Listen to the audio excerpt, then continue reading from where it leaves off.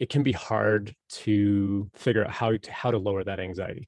But like you mentioned yourself, like you used to do interviews where you were just sort of held up by that anxiety and not sure what to say and not sure how to answer things. And now with practice, you've gotten to a point where, you're interviewing on a podcast and I'm interviewing on live streams, and it becomes easier for us because we've been practicing this stuff for years. And it can be the same thing with job interviews too, but maybe you were in sales and marketing for a long time and now you're trying to break into a tech career and you've never done a tech interview before. It's almost like you're resetting, getting back into that mindset again of starting over. Welcome back to the Career Therapy Podcast, where we explore the hidden side of modern work, help you turn procrastination into job search motivation, and teach you how to stress less, earn more, and change careers with confidence. My name is Martin McGovern, founder and lead coach at Career Therapy, and I'm excited to introduce our guest today. Please welcome Ian Douglas to the podcast. Ian is a tech educator at Stream, a career coach, an interview consultant, a Gen X dork, a 3D printing enthusiast, and an all-around nerd. Today, we talk about where common interview advice goes wrong, what you can do to build confidence in a professional context, and the role of trust in landing a job that you love. If you like this episode, please subscribe and leave us a review on iTunes.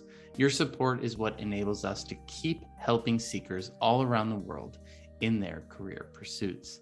That's all for the intro today. So without further ado, here is our convo with Ian Douglas. But I'm really excited to chat with you because you have so much experience in, the tech world, and we've both been coaches at similar places and at the same companies even. And there's just something that happens, I think, when people get into the mode of interviewing that throws people through a loop. It just it almost upends our entire world. And so, as we dig into the conversation today, what I'd love to sort of kick us off with is the idea of what are you trying to convey in an interview, whether it's trust or building rapport or showing your intelligence or coming off as knowledgeable. What are the things that people think they're supposed to be displaying in the interview, and what do companies actually care about? In your mind? That's a great question. As an interviewer, my job is to figure out what you know and what you don't know, and how well is that going to fit in with what I need on the team. And a lot of people come into the interview thinking they've got to know everything, and they have to study all the things, and they've got to be really well versed and very well spoken, and they've got to have all the experience. And it's you really don't. You just need to be you. You need to be yourself, because that's what they're interviewing. They want to know, do I want to bring Martin on my team? Does Martin have the skill, or what background does Martin have? Is there something that Martin can tell me verbally in this interview that I can't see on the resume, or I didn't read in that cover letter? What can you convey to me there? So when it comes to the interview, that's what I think from an interviewer's perspective is just, I need to do that kind of assessment.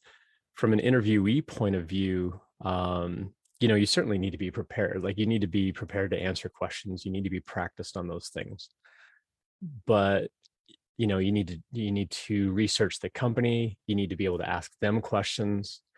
And kind of the theme that you've heard me talk about on the side is, an interview needs to be conversation, not interrogation. It can't just be me asking you a question, you give me an answer, and then I ask you another question, you give me another answer. It needs to be more of that flowing kind of conversation where, I ask you a question, you answer it, maybe that raises a question in your mind, and that you can ask me that back. And now it's more collaborative communication as opposed to just a one way, tell me the answer to this or that. I feel like I'm missing part of the answer to no, but I think you're hitting on some really good points here, right? Because this is there's so much in the internet ether about interviewing, and I think people get lost because there's scripts that you can study. There's lists of questions you can ask. Here's the questions you're going to be asked, and here's how you should answer them. Blogs, and there's this sort of push and pull in what you're saying of be yourself, because on the one hand, if I'm just being myself, why do I need all these resources? Why do I need all this training? Why do I need to practice? Why do I need to do all these things?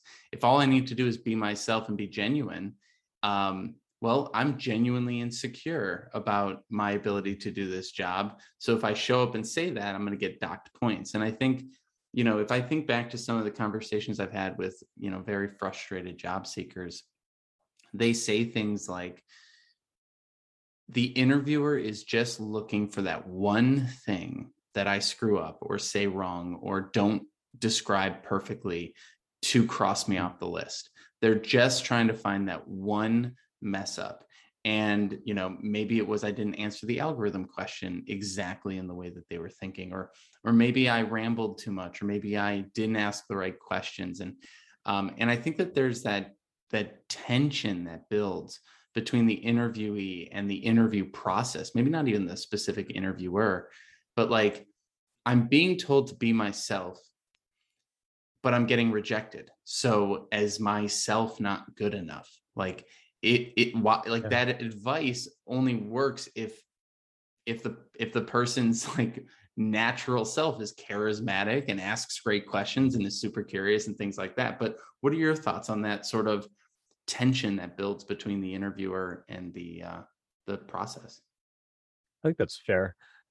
I think as much as we can sometimes coach people to say like, hey, go read these lists of questions because these are the kinds of things you're going to get asked. Sometimes companies don't do a good job training their interviewers. And so they're like, hey, Martin, I need you to go interview this person coming in. You're like, let me go look up a list of questions to ask. And it's the same list of questions that they've studied. And so now it's like the internet asking the internet, Yeah. questions like, what question do I ask and how do I answer that kind of question? It's like we could just, program a couple of bots to just chat with each other. But I think, so I think part of that comes down to how do you train your interviewers to be a little more flexible? Now, there are some companies and agencies like a lot of sort of public sector types of jobs where they have to be very rigid about the questions that they ask, and they have to ask everybody the exact same question. They have to score everybody on the exact same rubric, and it comes down to like, well, Martin got 78.3% and Ian got 76.2%, so we have to hire Martin because he got a higher score. Like there are businesses out there that are super rigid like that, and other companies are like, well, I'm just going to ask this question, and oh, that's a really interesting answer. I'm going to go off script and I'm going to like start asking these other kinds of questions because that brings up a whole new topic of conversation. And so I think, yeah, there is some element of you need to be yourself.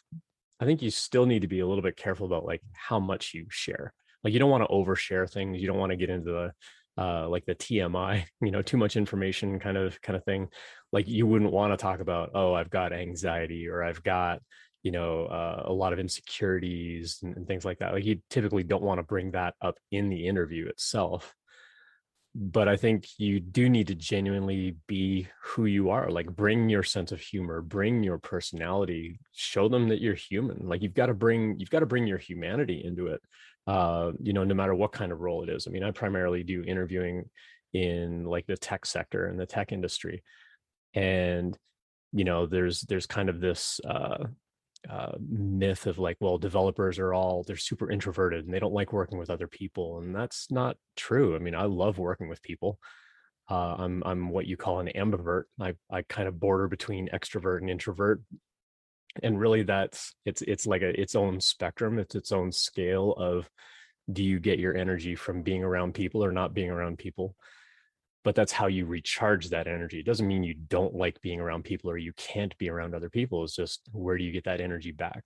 And I think that you can bring out enough of yourself in that interview that if I'm a good interviewer, I'm going to try and draw that out of you. That's my job as the interviewer, is to find out who you really are, what you know, who is Martin, and hopefully I've got enough questions that I can kind of draw from to really pull that into the interview to make it more conversational. Unfortunately, though, I've been at a lot of companies where, there's just been zero training. It's like, oh, shoot, so-and-so couldn't make the interview. Quick, go grab somebody off your team to come interview them. And that person has never interviewed somebody ever before. and now their anxiety is high. They also go through their own sense of imposter syndrome of like, I've never done this. I don't belong here, like on this side of the desk asking these questions. Like, who am I to be doing this? So, it can be, there can be a lot of anxiety on both sides of the desk. And I think that that's something else that we don't really talk about too much in the industry either. I love how you put that, anxiety on both sides of the desk. And I think that it's such an interesting thing, because if we really zoom out from this whole interview experience, it becomes kind of comical. Like, one of the things that I've talked about with students before is like, this is a complete construct of a conversation, right? Like, it is, to go way back, like it's like the Shakespeare, everyone is a player on the stage, right? Like, you literally, back in the day, now it's all Zoom, but back in the day, you would literally put on clothes that you would never normally wear, go to an office with a bunch of strangers, with a piece of paper that describes you, enter into a room with a person who has not done their research on you and probably has no context of who you are, but is in a position of power over you, sit in a chair that is slightly lower than that person for some strange reason on the other side of the desk, and then launch into sort of like a half dating, half selling, half like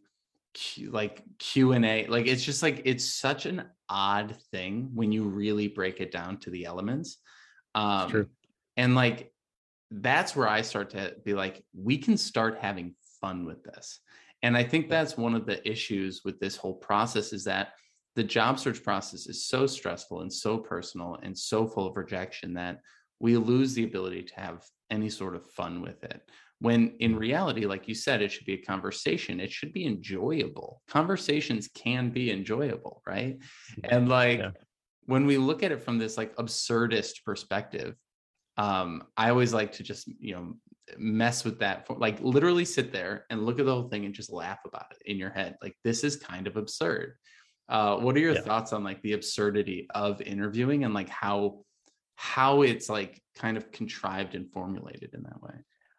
I think there is a bit of a paradox to be aware of there, though, because we tell people be yourself, but then when they get rejected, we say, well, don't take it personally. It's a business decision. Well, it's like, well, if I bring myself and I get rejected, then it's a rejection on me as a person. Where from a business perspective, we're trying very objectively. We're trying very hard to treat everybody objectively, treat everybody the same, and make a business decision over who are we going to bring on the team. And it's not meant to be a personal, like, oh, I didn't like Martin's haircut, so I don't want to hire Martin. It should be, well, we need this mix of skills, or we need a certain amount of problem solving. And this candidate just didn't have that, or didn't demonstrate it well enough that, we're not confident that they're going to be able to do the job. And so we pass on them. But yet we tell people, be yourself, have this conversation, bring your sense of humor. Like, we talk a little bit about like trust in the interview. Like, you got to build up trust on both sides, and how do you have these good conversations? But then when they get rejected, it becomes even more crushing then, because you're telling them, well, it's not personal, but it was personal to them. Like, it's a rejection to them. And unfortunately, in the tech industry, a lot of people don't even get calls back. Like, they don't even get the feedback, or they do the interview and then they never hear back from the company. And that's unfortunate. I think that that's a big thing that needs to change in the industry around, like, we have to be able to give people feedback, and we have to be able to really share, like, where are you in the process, and why didn't you move forward in that process? And I think that when companies don't do that, it can erode kind of that public trust of, oh, don't go interview over there, because they're just going to like ghost you, as we call it. And you're not ever going to find out why. They're just going to interview you and then never call you back. Kind of revisiting something that you mentioned earlier too, like, if I slip up on one thing, I'm going to automatically get rejected. I tell people a lot of times, when I'm looking at your resume, like in the screening process, before you ever get to an interview, when I'm looking at your resume, when I'm looking at your cover letter, I'm looking for a reason to say no, because I got hundreds or thousands of these things to go through. Once I make those choices and say, this is my, like, list of 20 people that I'm going to call. Now I'm switching my mindset into reasons to say yes, because hiring sucks. Like, honestly, it's a horrible process. It's expensive. It's long drawn out. It takes up a lot of our time from a business perspective. We've got to like pull engineers off the work that they're doing to actually be part of that interview process, or we've got to pull a manager out of something to be able to, manage part of this process, or multiple stages of this process, multiple phone calls. We got to get HR people involved. It's expensive. It costs probably $10,000 to $20,000 to hire somebody. We just want it done. We want it over. And I think that's why networking can play such a big part in getting a job, because it's like, if we don't have to go through all that time and all that expense, and it's like, hey, you know what? I've got someone on my team that knows somebody that might fill this job. Let's just fast track them and see if that's going to be a good fit. And then we don't even have to post the job and wade through hundreds of these things. But once we get to that interview, we're looking for a reason to say yes. And so tripping up on one thing or not getting that algorithm right, it's not an immediate disqualifier.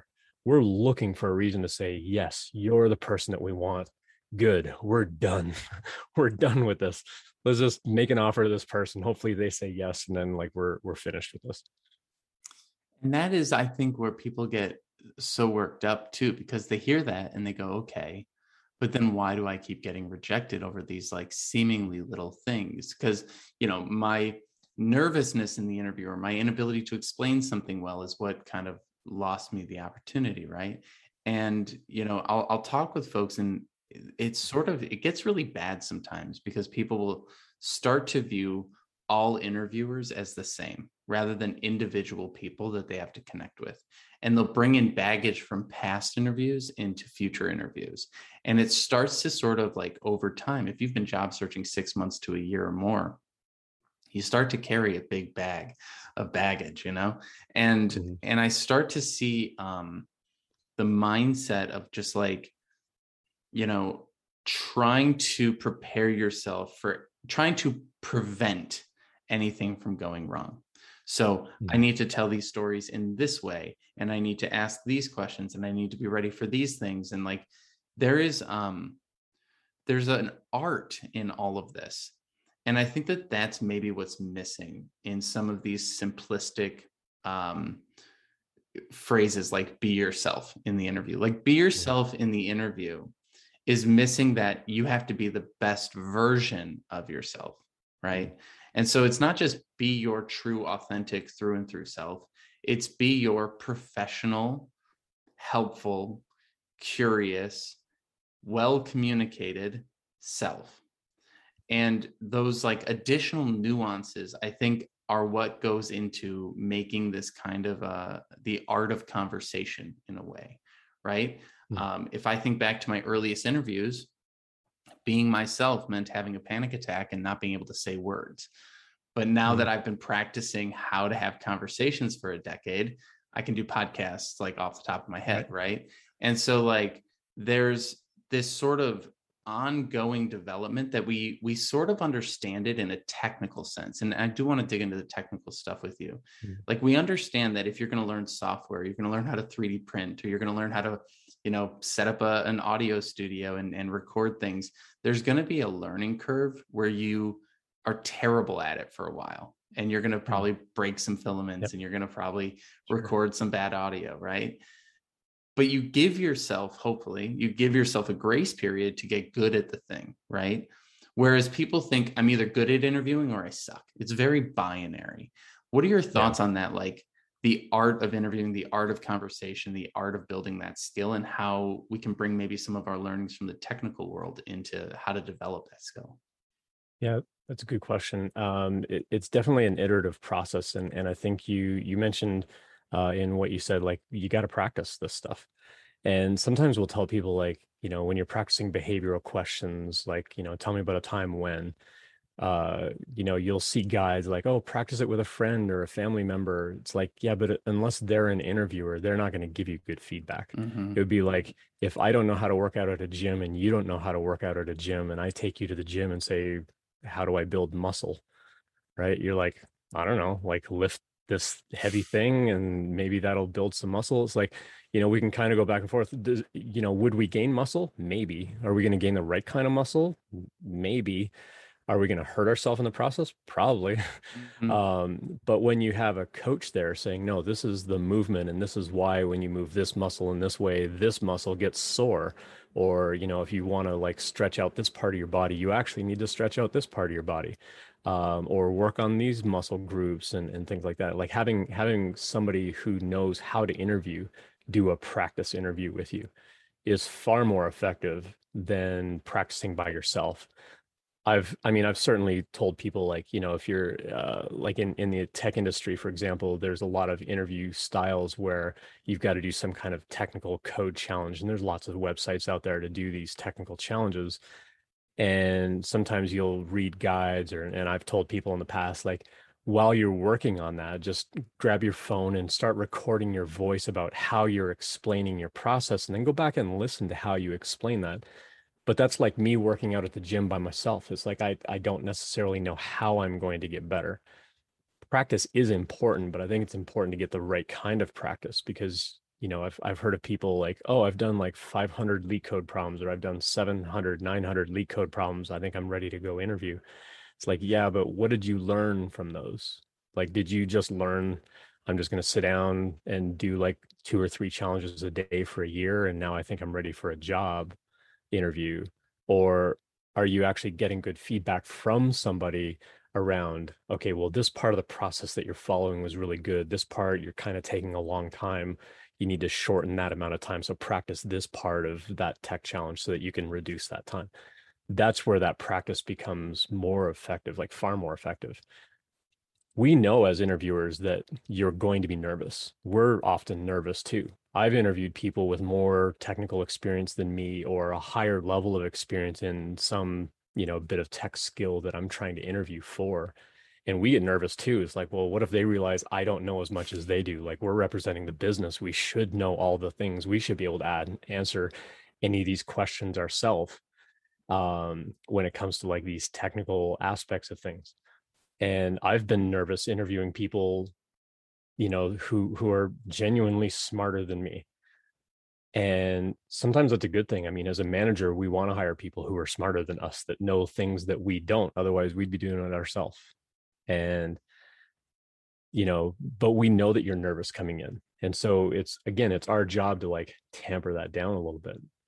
In the past, it used to be, come on site, we're going to have you like write software code on a whiteboard, and or we're going to give you a laptop where you're going to like type in some code, but it's a laptop you've never seen, it's an environment you've never seen, maybe an editor you've never used or that you're not comfortable with, you don't know the tools, and so now your anxiety level's going up, up, up, because it's all this unfamiliarity. And I got to a point in my interviewing where I would ask a candidate like, hey, if you have a laptop, bring it with you. So it's an environment you're familiar with, we're going to work on code that you're familiar with. And it was always interesting to see that anxiety level drop when they came in. It's like, hey, cool, grab your laptop. I want to pull up that bit of code that I gave you as that take-home challenge. We're going to continue to work on that. I found a bug in the code that you sent to me. I want to have you fix that bug, or I want you to add a feature of, this or that. And that's what we're going to spend our time doing during the interview. And you just see that level of anxiety come down because it's familiar. And I think that that's another sort of big hurdle in these tech interviews. Well, most interviews, of you don't know what you're in store for. Like, you don't know what you're walking into. You don't know what the interview style is going to be. You don't know what kinds of questions you're going to be asked. Or, you read these giant thick books on how to prepare for interviews, and it's like, you need to prepare for like these 1,000 scenarios. It's like, how can you possibly prepare for that many things and understand all of these questions? It's like, that's where the anxiety is coming from, is because you don't know what you're walking into. And so I have a lot of respect for companies where when they're setting up that interview, they actually tell the candidate, hey, these are the things we want you to study. These are the things we want you to have prepared and be ready for, because when we bring you in, we're going to ask you questions about these topics. And that's it. So now as a candidate, you know exactly what to go study. You know exactly what to have ready. You know how to be the best prepared for that specific interview. And that's something that a lot of companies don't do because they're all following kind of that same script, or they don't know how to prepare those kinds of things. And again, I think I think that there's a lot of room for improvement, especially in the tech industry, where we can look at those kinds of things and find ways to sort of normalize on the structure of what an interview should be. But I mean, no matter how much you try to normalize, there's always going to be a company that says, yeah, but we need this as well. It's like, okay, fine, add that on as well. But like, we need to do better as an industry around like how we do interviewing, because it is such a nerve-wracking kind of thing and people don't know how to practice and so on. And so I think that there are just a lot of ways that, you know, we as businesses could make those interviews better. And I think that that's where job seekers get a little bit of a chip on their shoulder sometimes, right? Because they feel like it's a double standard. Like they have to be perfect at every step along the interview, responsive within, you know, X number of hours of receiving every email, following up on a regular basis, answering every question perfectly, preparing for everything right, you know, going through 9 interviews and 3 take-home tests and all this other junk. And then the company is like not getting back to them, taking a month between things, not even sending them an actual rejection. And it is kind of this unfortunate power imbalance that exists where you're sort of like, I guess I just have to put up with this, you know, I guess I just have to deal with this. And it can really start to wear people down. And I do agree. I think both the company needs to get better at like managing this process because it is very inefficient and we all know HR is stressed out and all that different stuff. But at the same time, there is also a personal responsibility of being able to control your mindset through this process, right? Like a salesperson who expects everyone to pick up the phone is going to get very frustrated very quickly. And a job seeker who expects every interview to go flawlessly or expects the interviewer to have done their research is going to get burnt out quicker. And I think that there's just so much in that of like expectation setting, both for yourself, for the company, for you, and every way back and forth. And I'm just like, as I think through all this stuff, it gets me thinking about, you know, putting yourself in the other person's shoes. When we're the interviewee, when we're going into the interview, there's this big spotlight put on us and it raises that anxiety level to the nth degree. There's also a ton of stuff on the internet that's all about knowing yourself and being able to pitch yourself and sell yourself and know what your values are and know what your passion is and know where you'll be in 5 years. Like the where are you going to be in 5 years question is the classic cliche, right? It's like, well, I don't know. We had a pandemic and like that kind of threw everything off, right? Or being able to explain gaps in your resume, or like there's just so many things that we have to contend with. When the anxiety levels increase, what do you think tends to help people calm down? That's a tough one to answer because I think when you see a lot of those guides where it's like, here's how to calm yourself and here's what to do, I think that there can be an amount of privilege in that not everybody has access to. You know, not everyone's going to have access to go see a doctor or see a therapist to like get the medication they need to calm themselves down because it's like a chemical imbalance in their body, or you know, is it just heightened anxiety because they're reading too much into a situation, and just maybe some time talking to a therapist would help that. Not everyone has access to that. So, you know, I think as well-meaning as some of those articles are, I think they're sometimes a little tone deaf to the reality of what people actually go through. And so I do want to kind of preface my answer with that I think that it's important to kind of recognize certain things about that. With how to kind of calm yourself. I mean, I can't tell you how to calm yourself because you know yourself and I don't necessarily. I think, you know, the typical kinds of things of just take a deep breath, think about their question before you come up with an answer, like, you know, have a little notebook and like write down, you know, notes about what that question is and like give it some thought. It's okay to say in an interview, like, that was a really thoughtful question. I want to take just a moment. I'm just jotting down like some parts of that question because I want to give a good answer. Like I want to be thorough in how I give my answer. So I just want to think about it for a moment. Most interviewers are fine with that. I think being able to reflect and introspect on yourself is important. I think sometimes with interviews, it can be hard to figure out how to lower that anxiety.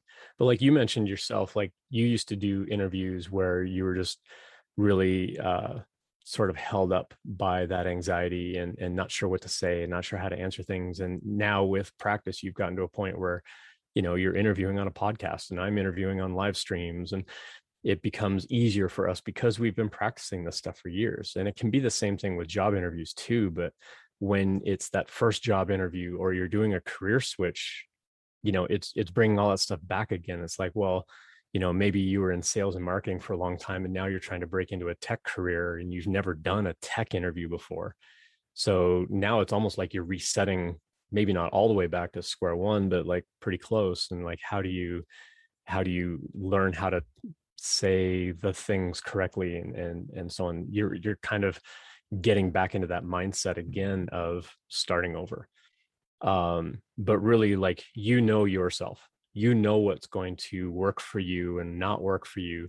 It's kind of like the saying, like, you know, you can't just tell somebody to calm down because that's never going to work. Like, calm down, just relax. It's like no one has ever been like, oh, okay, that yeah, worked. Cool. I'm calm now. I'm relaxed now. Like that never happens. You know, if anything, you're gonna wind them up a little bit more. It's like, don't tell me to calm down. So when it comes to an interview, it really does come down to practice. Like we talked about you know, previously, like it really does come down to practice and finding ways of doing mock interview scenarios with someone that you can trust to give you good feedback and give you pointers on, you know, this part of your answer was really good. Like how you explained this was, you did a great job on that. This part of your answer, you know, you kind of rambled on a little while, or this part of your answer was too short. Like you need to expand that because you're kind of touching on something that's really good. You need to dive into that a little bit more. Without having somebody that can give you that kind of feedback, it becomes much harder to improve. But that is probably for me the number one way that I can reduce my anxiety when I interview is to practice interviewing, like actually have practice interviews. There were times when I was like gainfully employed, loved my job, wasn't thinking about leaving. I would just go out for interviews. I would just like contact companies and say like, hey, I'm kind of interested in what you do. Like, could I interview for this position? And there were times where I would get all the way through the interview stage and I would actually get a job offer. It's like, no, I decided to stay where I'm at. And it's always disappointing for the company when you do that. For me, going through that process was a way to kind of keep my skills sharp. It was also a way for me, having been an interviewer, see how other companies conduct their interviews and how they manage communication and things like that, so that I can kind of take a step back and go, oh, I like the way they did that, or like, oh, I wish that they did a better job about that. Do I do that? Like, I need to make sure I don't do that to people. And just it brings more awareness all around of how interviews are conducted and how to kind of improve you know, the interview process overall. And I think any company who, especially over like the pandemic with 2020, who kind of put the brakes on things and said, you know what, we're going to pause on hiring because we don't know what this remote thing is going to be, or we don't know if or when we're coming back to the office, so we're just going to put a freeze on hiring. And some companies, while they did that, they're like, well, hey, since we're not like actively interviewing a ton of people, let's go revisit that whole interview process again. And let's find out, like, is there, like, are we getting good signals? Is there something better that we could do? Is that, you know, what if we change this or that? Let's interview like one or two people and put them through that and get their feedback on what that interview process was, and kind of see, like, you know, take a bit of an iterative approach on how to change that interview process. Once companies started kind of spinning the hiring back up, it becomes much harder to say, okay, well, we want these candidates to go through this process and these candidates to go through that process. As much as you might want to try like A/B testing for that kind of thing, it becomes much more difficult to kind of compare apples to apples when you've got people going through a different kind of process. But I know a lot of companies, like there's one here in Denver who completely put the brakes on everything, and they completely reinvented their interview process. And it's amazing now. Like they get really good signals from the interview candidate. They get good feedback from the candidates as far as like what worked well, and how they enjoyed and appreciated the interview experience, whether or not they get the job.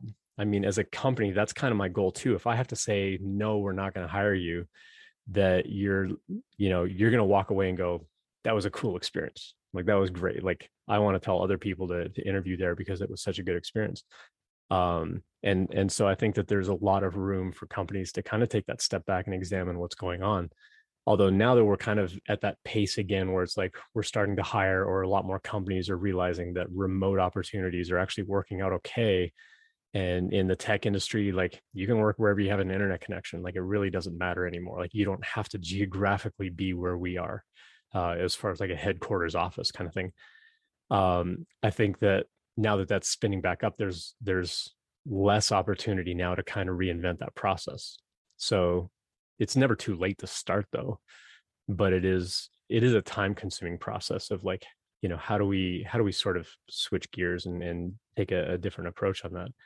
But when it comes to the candidate anxiety, I mean, unless you as a company are telling them like, go study these things, this is what our process is going to be, these are what the different kinds of interviews are going to be and the kinds of questions that we're going to ask, walking into that unknown is what's raising that anxiety.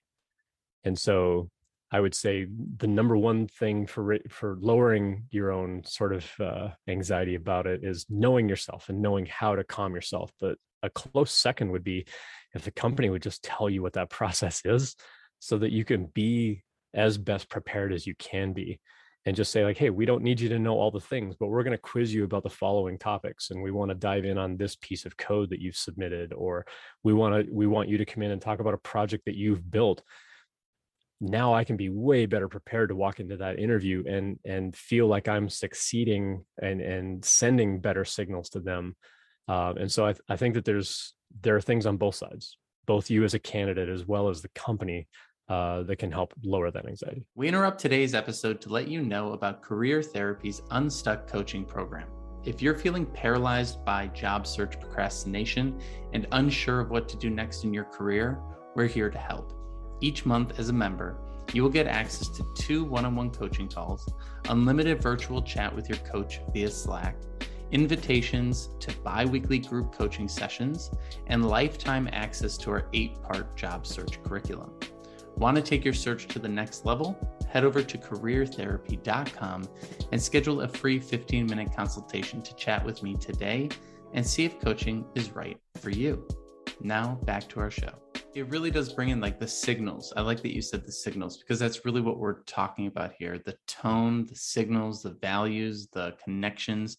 Like, I think what you're talking about with this ambiguity, and that's what creates a lot of issues. It's like, all right, so we want those answers. Well, there's good ways to ask those questions and there's bad ways to ask those questions. And I think a lot of what we deal with in the interview is like, we're almost doing it right. We're like so close to doing it right, but we have the tone wrong, right? You can ask the same question with a different tone and get a completely different answer. One, like at the end of an interview, you could say, is there anything that we didn't get to during this interview that you wanted to get to, that I could quickly maybe, give you a little bit more context on? Yeah. Or you could say, is there anything that I could do better next time? And like that, it's like getting to the same information in 2 very different tones. And one is negative, the second one is bad, and the first one is good because it's more positive and engaging. And I think a lot of what we're trying to do here when we're helping people sort of recontextualize the interview from this interrogation into a conversation is to look at it a little bit differently than what the traditional look of an interview is. The traditional look of an interview is, I need to go in and impress these people. That's what all the movies, display it as and everything like that. Sure. Versus, I need to go in and help these people. A company is only hiring because they're in pain. They're stressed out. They have too much work and not enough people. That's why they're hiring. They're not sitting there on a mountain saying, we have so much money, let's give someone a chance, right? So when we go in with this idea of I need to impress them and I need to get them to give me a shot, this whole like Hamilton not going to miss my shot thing, like that's not the right approach to it.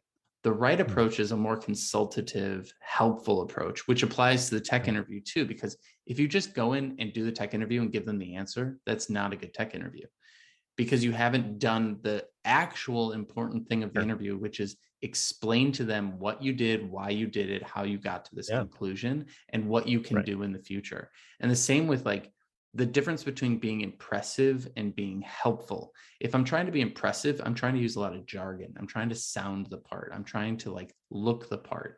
I'm trying to fake it till I make it. Versus going in and being helpful, what you're doing is saying, I don't know everything, but I have enough skills to help your business do X, Y, and Z. You wouldn't be talking to me if you already had someone doing this. So what is it you're struggling with? And then asking those good questions. And it takes the pressure off of the interviewee a little bit to be like, I'm just here to learn. I'm here to help. I'm here to provide value. And maybe it's a fit, but maybe it's not. And whereas most people are like, if this isn't a fit, my life is over. Like we catastrophize, we do all these different things. And so one of the things that people always talk about is like, I need to go get another certification and then I'll be confident to do the interview. Or I need to go learn this new algorithm, then I'll be confident for the interview. And I'm like, I think we just need to like figure out how to be more relaxed and okay not knowing things, because that's when you actually look confident. When you're like, I don't know that, but how are you using it? And how quickly would you need me to get up to speed and things like that? So how do you sort of talk to people, especially in the tech world, where it's very concrete? We need X years of experience. We need X software. We need things like that. Like the funny cliche is the person who's like, they said they needed 5 years of experience with this software, so I could never get that job because I only built it 2 years ago. Like that whole joke. What do you say to tech people who are so concerned about the technologies and the metrics and the number of years and everything like that? There's actually a funny Twitter feed or a Twitter thread that you can go find too, where the person that built the tool Homebrew for the Mac, and it's this tool that downloads other tools. The person that built that software interviewed at Google, and Google shut them down. And so they tweeted out, it's like, yeah, okay, Google, 98% of your staff use my software, but because I can't do a binary search algorithm, I don't get a job there. And so there's a, some unfortunate humor in that. There's actually 4 things I want to unpack in kind of the stuff that you were saying. I think asking that question, like, what else can we discuss? I think that's a question that both sides could ask. Like as a candidate, it's like, hey, was there anything else that I can explain or talk about? But I think you could do that as a company as well and say like, hey, we've talked about all kinds of things. Is there anything else that you're curious about that I can answer for you too? I think that can sometimes draw those questions out of people when they get to the whole, like, do you have any questions for me? When it comes to, being helpful and kind of that whole mindset of, what do I bring to the team? You're right. A lot of companies are hiring because they've got too much work and they need to bring somebody on the team in order to, address the amount of work that they're doing. And so there's definitely a sense of, are you, if I bring you on the team, are you going to immediately help improve the team or in some way improve the team? As an entry-level developer or an entry level in any kind of role, there's going to be some aspect of like, I'm here to learn, but I think that can also be a bit of a negative, because now it's like, well, I want to come to this job and take, versus I want to come to this job and give of my skill and give of my ability and bring my background and bring my experience and help in the job. I mean, there's certainly aspects of that, but I think being able to focus more on what you do bring and don't focus as much on your sort of weak areas or things where you're not feeling confident. We know if you're an entry level, person in a role, or even an intermediate level person in a role, that you don't know all the things. There are going to be things that we're going to have to teach you. There are going to be things that you're going to learn on the job. That's part of it. I mean, that's all part of like bringing you on the team and mentoring you and like making sure that you have all the resources and everything that you need to do your job. And so I think the interview can be a lot more of like, this is what I'm bringing, period. Like, you don't have to say like, oh yeah, I'm here to learn and I want to grow. It's like, that's going to happen. I mean, that should just naturally happen on the job. And so what you need to convey in that interview is, here's how I'm going to make your job easier as a manager. I'm going to be bringing these skills to the team. I'm going to be bringing this kind of background or this kind of knowledge to the team, and just conveying how you're going to help in that role, and not just take. So I usually tell people, like, in the cover letter and things like that, like, don't mention things like, I'm interested in growth and I'm interested in training, because now instead of saying, here's what I'm bringing to the company, you need to call me for an interview, you're saying, like, I bring these skills, but I also want this from you as a company. And as much as possible in that application process, you want to reduce your ask. You want to reduce the things that you're asking them for, and you want to highlight, this is what I'm bringing to you, because that's what they're looking for. They're looking for somebody to come and bring things to them. And so I think being able to highlight that and really be able to talk about that. As far as the whole, like, must be perfect first, like, I have to learn all the things. If you have to wait until you're 100% ready, you're never going to be ready. I mean, we've been chatting now for 50 minutes.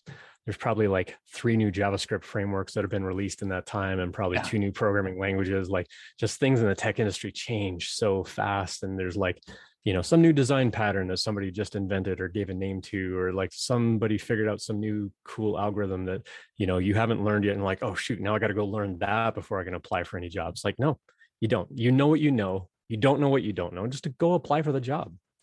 You don't have to wait to be perfect to go apply for that job. One of the changes that I'm really keen on making at Stream, where I work as their director of engineering learning, part of my goal is to interact in that interview process and figure out, okay, well, based on the interview, we want to focus on good people who are good problem solvers, good team members.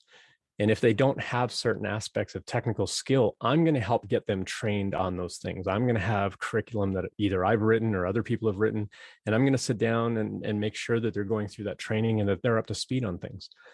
Now, during an interview, it doesn't mean our signals are going to be perfect and go, well, you said you didn't know this thing, and so you have to go like get a certification and something to prove that you know that thing. It's not going to be that in depth, but that way we can focus on just the person and less about, did they have the perfect level of skill? I mean, that's still important, and somebody with more of that skill is going to sort of outperform people that don't have that skill. But that way we can focus more on the person. And so again, like, that's why I'm saying, like, as companies, we need to kind of reinvent what our interview process is going to be. Like, how do we focus more on the individual and less on the things that they know, so they don't have to feel like I'm 100% prepared or I'm 100% qualified for that job? Because, studies have also shown, like, men, for example, they'll look through a job post and they'll go, yeah, I meet like 10% of that criteria, I'm going to go ahead and apply. Where non-males and people who have been historically marginalized in the tech industry, they're like, I have to meet 100% of that criteria or I can't even apply. It's like, no, go apply for the job anyway, because you're applying for, against other people who don't have that whole list of skill either. And I think that that's where we got, this massive imbalance in tech, where it's like a lot of white dudes in tech, because we're like, YOLO, just go apply for that job. Whether or not we feel we're prepared because it sounds like an interesting job and we're just going to go for it, where other people, they feel marginalized and they feel like they have to be 100% prepared, or they have to have 100% of the qualifications. And you really don't. Just it kind of revisiting, kind of back to the whole, like, you do need to be yourself. Yeah, you do need, a level of preparation. You do need to have some amount of technical skill. Like, you can't just go get a job with 0 skill. But I think that that there is a balance in there that can be struck between the candidate and the company, where they can say, like, okay, well, you don't have all the skill, you don't have 5 years experience in this thing, or we're looking for somebody with 3 to 5 years of experience and you're brand new in the tech industry, but you've got the passion, you got the drive, you really care about what we do as a business, or you bring some kind of industry knowledge that, we don't have to train you on that thing and teach you why this or that is important. And it's amazing how you can get doors opened in that interview process by not having 100% of that stuff, but just bringing that passion, bringing that drive, and bringing that level of interest, at the same time highlighting, like, this is what I'm bringing to your company. And you can certainly talk about like, I'm really keen on what I'm going to learn in the role, without focusing on that as a negative, because as much as possible, you want to take the focus away from what you don't know and focus on what you do bring to the team. Because again, in that interview, I'm looking for a reason to say yes. I'm looking for people that are going to make my life easier. And that's the problem, is that everything else in the world is designed around telling you where you're lacking.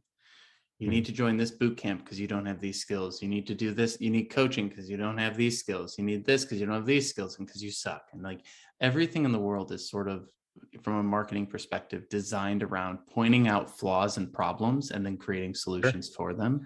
And so I think we drive off the psychology of, feeling like you're missing out on something. That's how we drive a lot of things. And it's unfortunate. But, and it's people's core motivator a lot of times. Yeah. And I think like, people always come and talk to me about anxiety and about imposter syndrome and about all these different things. And they're like, how do I get rid of it? And I go, you probably won't, because that's the only thing that motivates you right now, because you haven't found other sources of motivation. And I'm in that camp too. Like anxiety is one of my key motivators. I wouldn't be as successful as I am without it.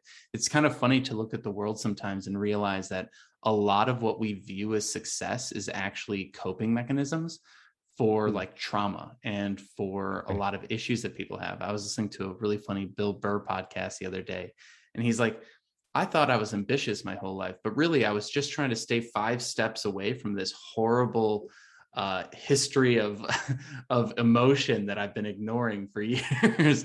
He's like, I'm just like outrunning it by a few steps because I don't want to be in a room by myself with my thoughts. So I'm always doing something.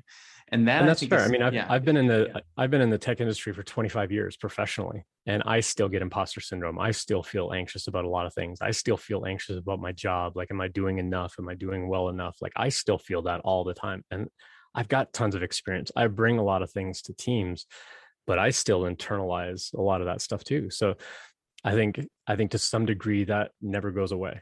It's just how do you cope with it? And I think that, kind of using that coping mechanism phrase is kind of good. It's like, how do you tell somebody to calm down? Well, some of that is just understanding, like, this is just me. This is who I am. This is part of who I am. Doesn't mean you have to let it out during the interview, but like you do need to be aware of it, and you do need to be aware of how can you make that work for you, and how do you focus on the things that are positives and things that are going to help the company, because that's really what they're trying to get at in the interview. Right.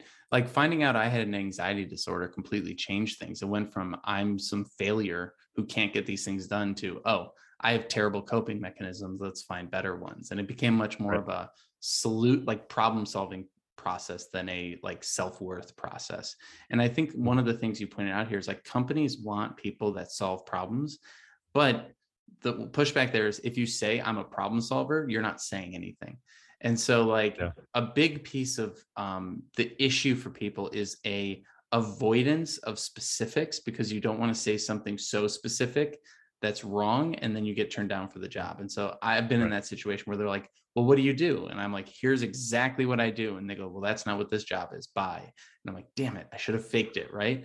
But there is this sort of like the definition of a job is solving a problem. I have a problem, you solve it, I pay you. Like that's literally the definition of a job. So to say you're a problem solver is to say nothing, right? And so like, I think there's a lot of stuff that is taught in the interview prep process that is actually training people to not say anything, to like just be vague, to just be, and maybe it's not the interviewing process, but just like unless you've, and you said this earlier, it's like you really need to get to know yourself, and you really need to understand what you're interested in, why you're interested in it, how you're able to help, even in the smallest possible way, so that when you get there, it is genuine, right? Because we don't want to fake it. We don't want to pretend that we want this job. Although we may have so many interviews that we don't care about each one to it, like the 100%, right? So that's why I try to encourage people to get interested in industries and fields rather than companies, because then you can be enthusiastic about a lot of different companies and a lot of different things. When it comes to getting specific, I sort of want to wrap up on this piece, because probably the biggest issue is our avoidance of getting specific because of that fear. So when it comes to the interview, how important are specifics? What are the different ways that you should share those, whether it's stories or whatnot? And like, what would you say to someone who is just like really struggling to narrow in and like get to like, what's the ROI of my role? What is the value of what I do? Like, how would you help them get more specific? What would you say to them? A good question.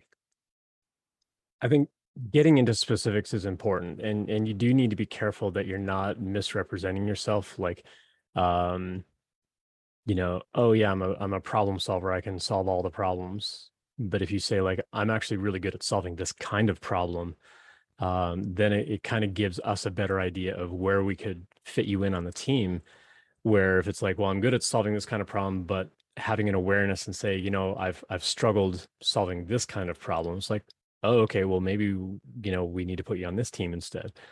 Some companies are willing to kind of pivot, mid-flight, or I've been at companies where they're like, we're just looking for good people, and once we hire you, we'll figure out what team to put you on. Other companies are like, we have a specific role on a specific team, and if we don't find the perfect person for that team, you don't get the job. And so there can be a bit of a difference there. And a lot of it comes down to the growth size of the company, and do they have multiple roles open, or are they hiring one role and one role only? And you have to like fit that cookie cutter kind of space. So when it comes to specifics, I think it's good to have some amount of specificity about what you can bring to the team. I think it's also good to point out your own self-awareness on what aspects of that job you're not going to do. But again, you don't want to highlight too much about your weaknesses or areas where you can't help. But I think it is important that is part of the conversation. Like when I was interviewing for my current role at Stream, it was literally conversation. I sat down with the CEO because I'd worked there in the past, and he's like, "This is what we want to do." And I said, "Okay, well, I can help out with this. I'm not going to be as good helping in this kind of area, but these are the parts that I can do. These are what I do really well." And he's like, "Cool, let's make it happen." So he had an understanding when we were going through that conversation, he's writing out the offer and things like that, of what I was going to be capable of doing, what I didn't know so well. And then we can kind of plan from there. Like, do I need to grow in those areas, or do I even not need to worry about those things? But if all I did was I came in and said, yeah, I can write curriculum and I can do video tutorials, and, and just leave it at that. If those other kind of nebulous, vague things never got addressed, there's opportunity for the CEO then to have had an expectation of like, oh, well, I kind of figured Ian would have had that skill, or not, maybe. And now there's that imbalance of, well, I expected you to do that as part of your role. It's like, well, we didn't really talk about it either way. And so, now I'm in the job, and, there's this mismatch of expectation. And so I think that it can be part of the interview. And again, if it's that conversation where you've built up enough of that trust and rapport between the interviewee and the interviewer, where you can say, I've got awareness on what I do well. I'm not as good in particular areas, but then immediately like pivot back to like, these are the strengths that I'm bringing, and this is how I'm specifically going to work through, these kinds of problems. And I'm trying to think of like a good sort of example to bring. Like if you're working on like a web-based project, and you say, I know about test-driven development, and I know about building forms. I've actually never really worked with file uploads like you've described, where somebody has to upload a profile picture. So that would be a thing that I need to learn. But when it gets through like processing those things and how to handle, the form information and get it into a database securely, like I've got this or that experience. And so again, you're kind of quickly pivoting back to what you do know, but still showing them that you've got awareness on some of the things that you don't know that they want, so that you are setting that appropriate expectation. Because again, my job as the interviewer is to figure out what you know, what you don't know, and does that fit for what we need on the team. And if I have to go back to my team and go, they checked all the boxes, but they don't know file uploads, and they're like, oh, file uploads, that's like the number one thing we're hoping to find on this team. It's like, okay, well then maybe that person's not the right fit for the role. Where someone else will come in and be like, oh yeah, I've done file uploads all the time, but I have no idea what software testing is. It's like, okay, well now I need to bring that to the team and figure out like, is that the important thing? What if they don't know testing? And then as a as a team, as a group, then we need to make a decision on, someone had this level of skill, someone had that level of skill. Who do we think is going to fit in better? Let's make them the offer. And so I think it's good to be specific on what you know, but you can bring up some of the things that you don't know, but you don't want to highlight that. You don't want to hyper focus on it. And again, you need to kind of quickly pivot back to what you do bring, because I think it shows that self-awareness of kind of your competencies, so that you're not misrepresenting yourself, like, oh yeah, I can do all the things, no problem, just give me the job, I'll do all the things. And then you get the job and you're like, oh shoot, I actually don't know these things. Or but I also know people that are like, oh yeah, I just lie through my teeth during an interview. It's like, well, sometimes interviewers can kind of pick up on that. But also as a company, I've worked at companies where we hire people and we fire them in less than a week. It's like, no, you're grossly incompetent. You don't know what you said you knew. But now we've gone through that expense, and now we got to open that job all over again and like start calling people all over again. And it's a huge waste of time and money. And so again, that interview process needs to be more real world. Like, this is what we actually do on the job, as opposed to just this interrogative Q&A. Like, I'm going to ask you a question, you give me an answer. I ask you a question, you give me an answer. And yeah, okay, your answers sound okay. And that's part of the weird thing about the tech industry, is that we're one of the few industries where we ask you to prove that you can do the job so that we give you the job. Like, you would never find a brain surgeon, go apply for a job at a hospital and have that hospital say like, we'll go operate on that person, and if they live through the procedure, then we'll give you a job over here. Yeah, that'd be crazy. Like, that doesn't happen, but in the tech industry, it's like, well, go code this thing, and if it codes well and it works okay, then you can have the job, because there's so much distrust on what you claim to know and what you can actually do. But I think if the interview process was a little more real world, like, hey, let's sit down and actually show me that you know how to do that file upload, or show me that you know how to write a test, or whatever. Now you can go back and say, they clearly demonstrated that they can do the following things, or they can't do the following things. And now we've got way better signals. I love it.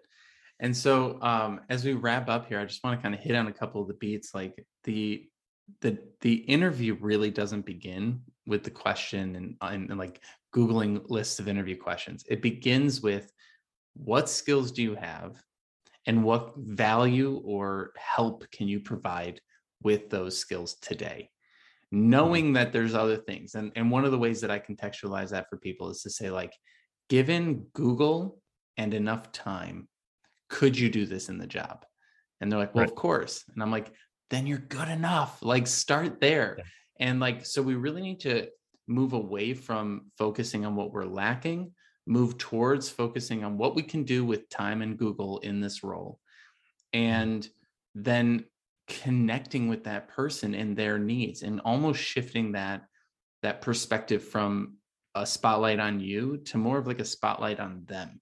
It's about them and how you can help them. It's less about you at the end of the day. And if you have less ego in that, or less fear of insecurity in there, then you can actually start to see beyond, the forest from the trees, so to speak. Like, you can actually see what you're trying to help.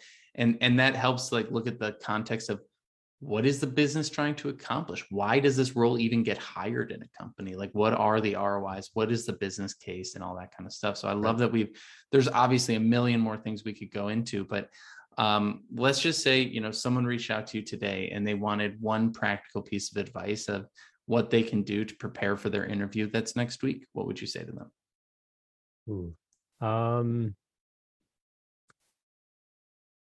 I would say reach out to the company and see if the company will tell you what their interview practice is going to be, and what kinds of topics you should spend the most time studying. I think some of the top tech companies, like the FANG companies, they actually do that.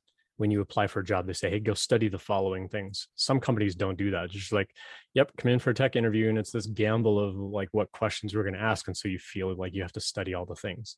And so number one, I would say reach out to the company and see if you can find out from them what you should be studying, what you should be preparing ahead of time for the interview.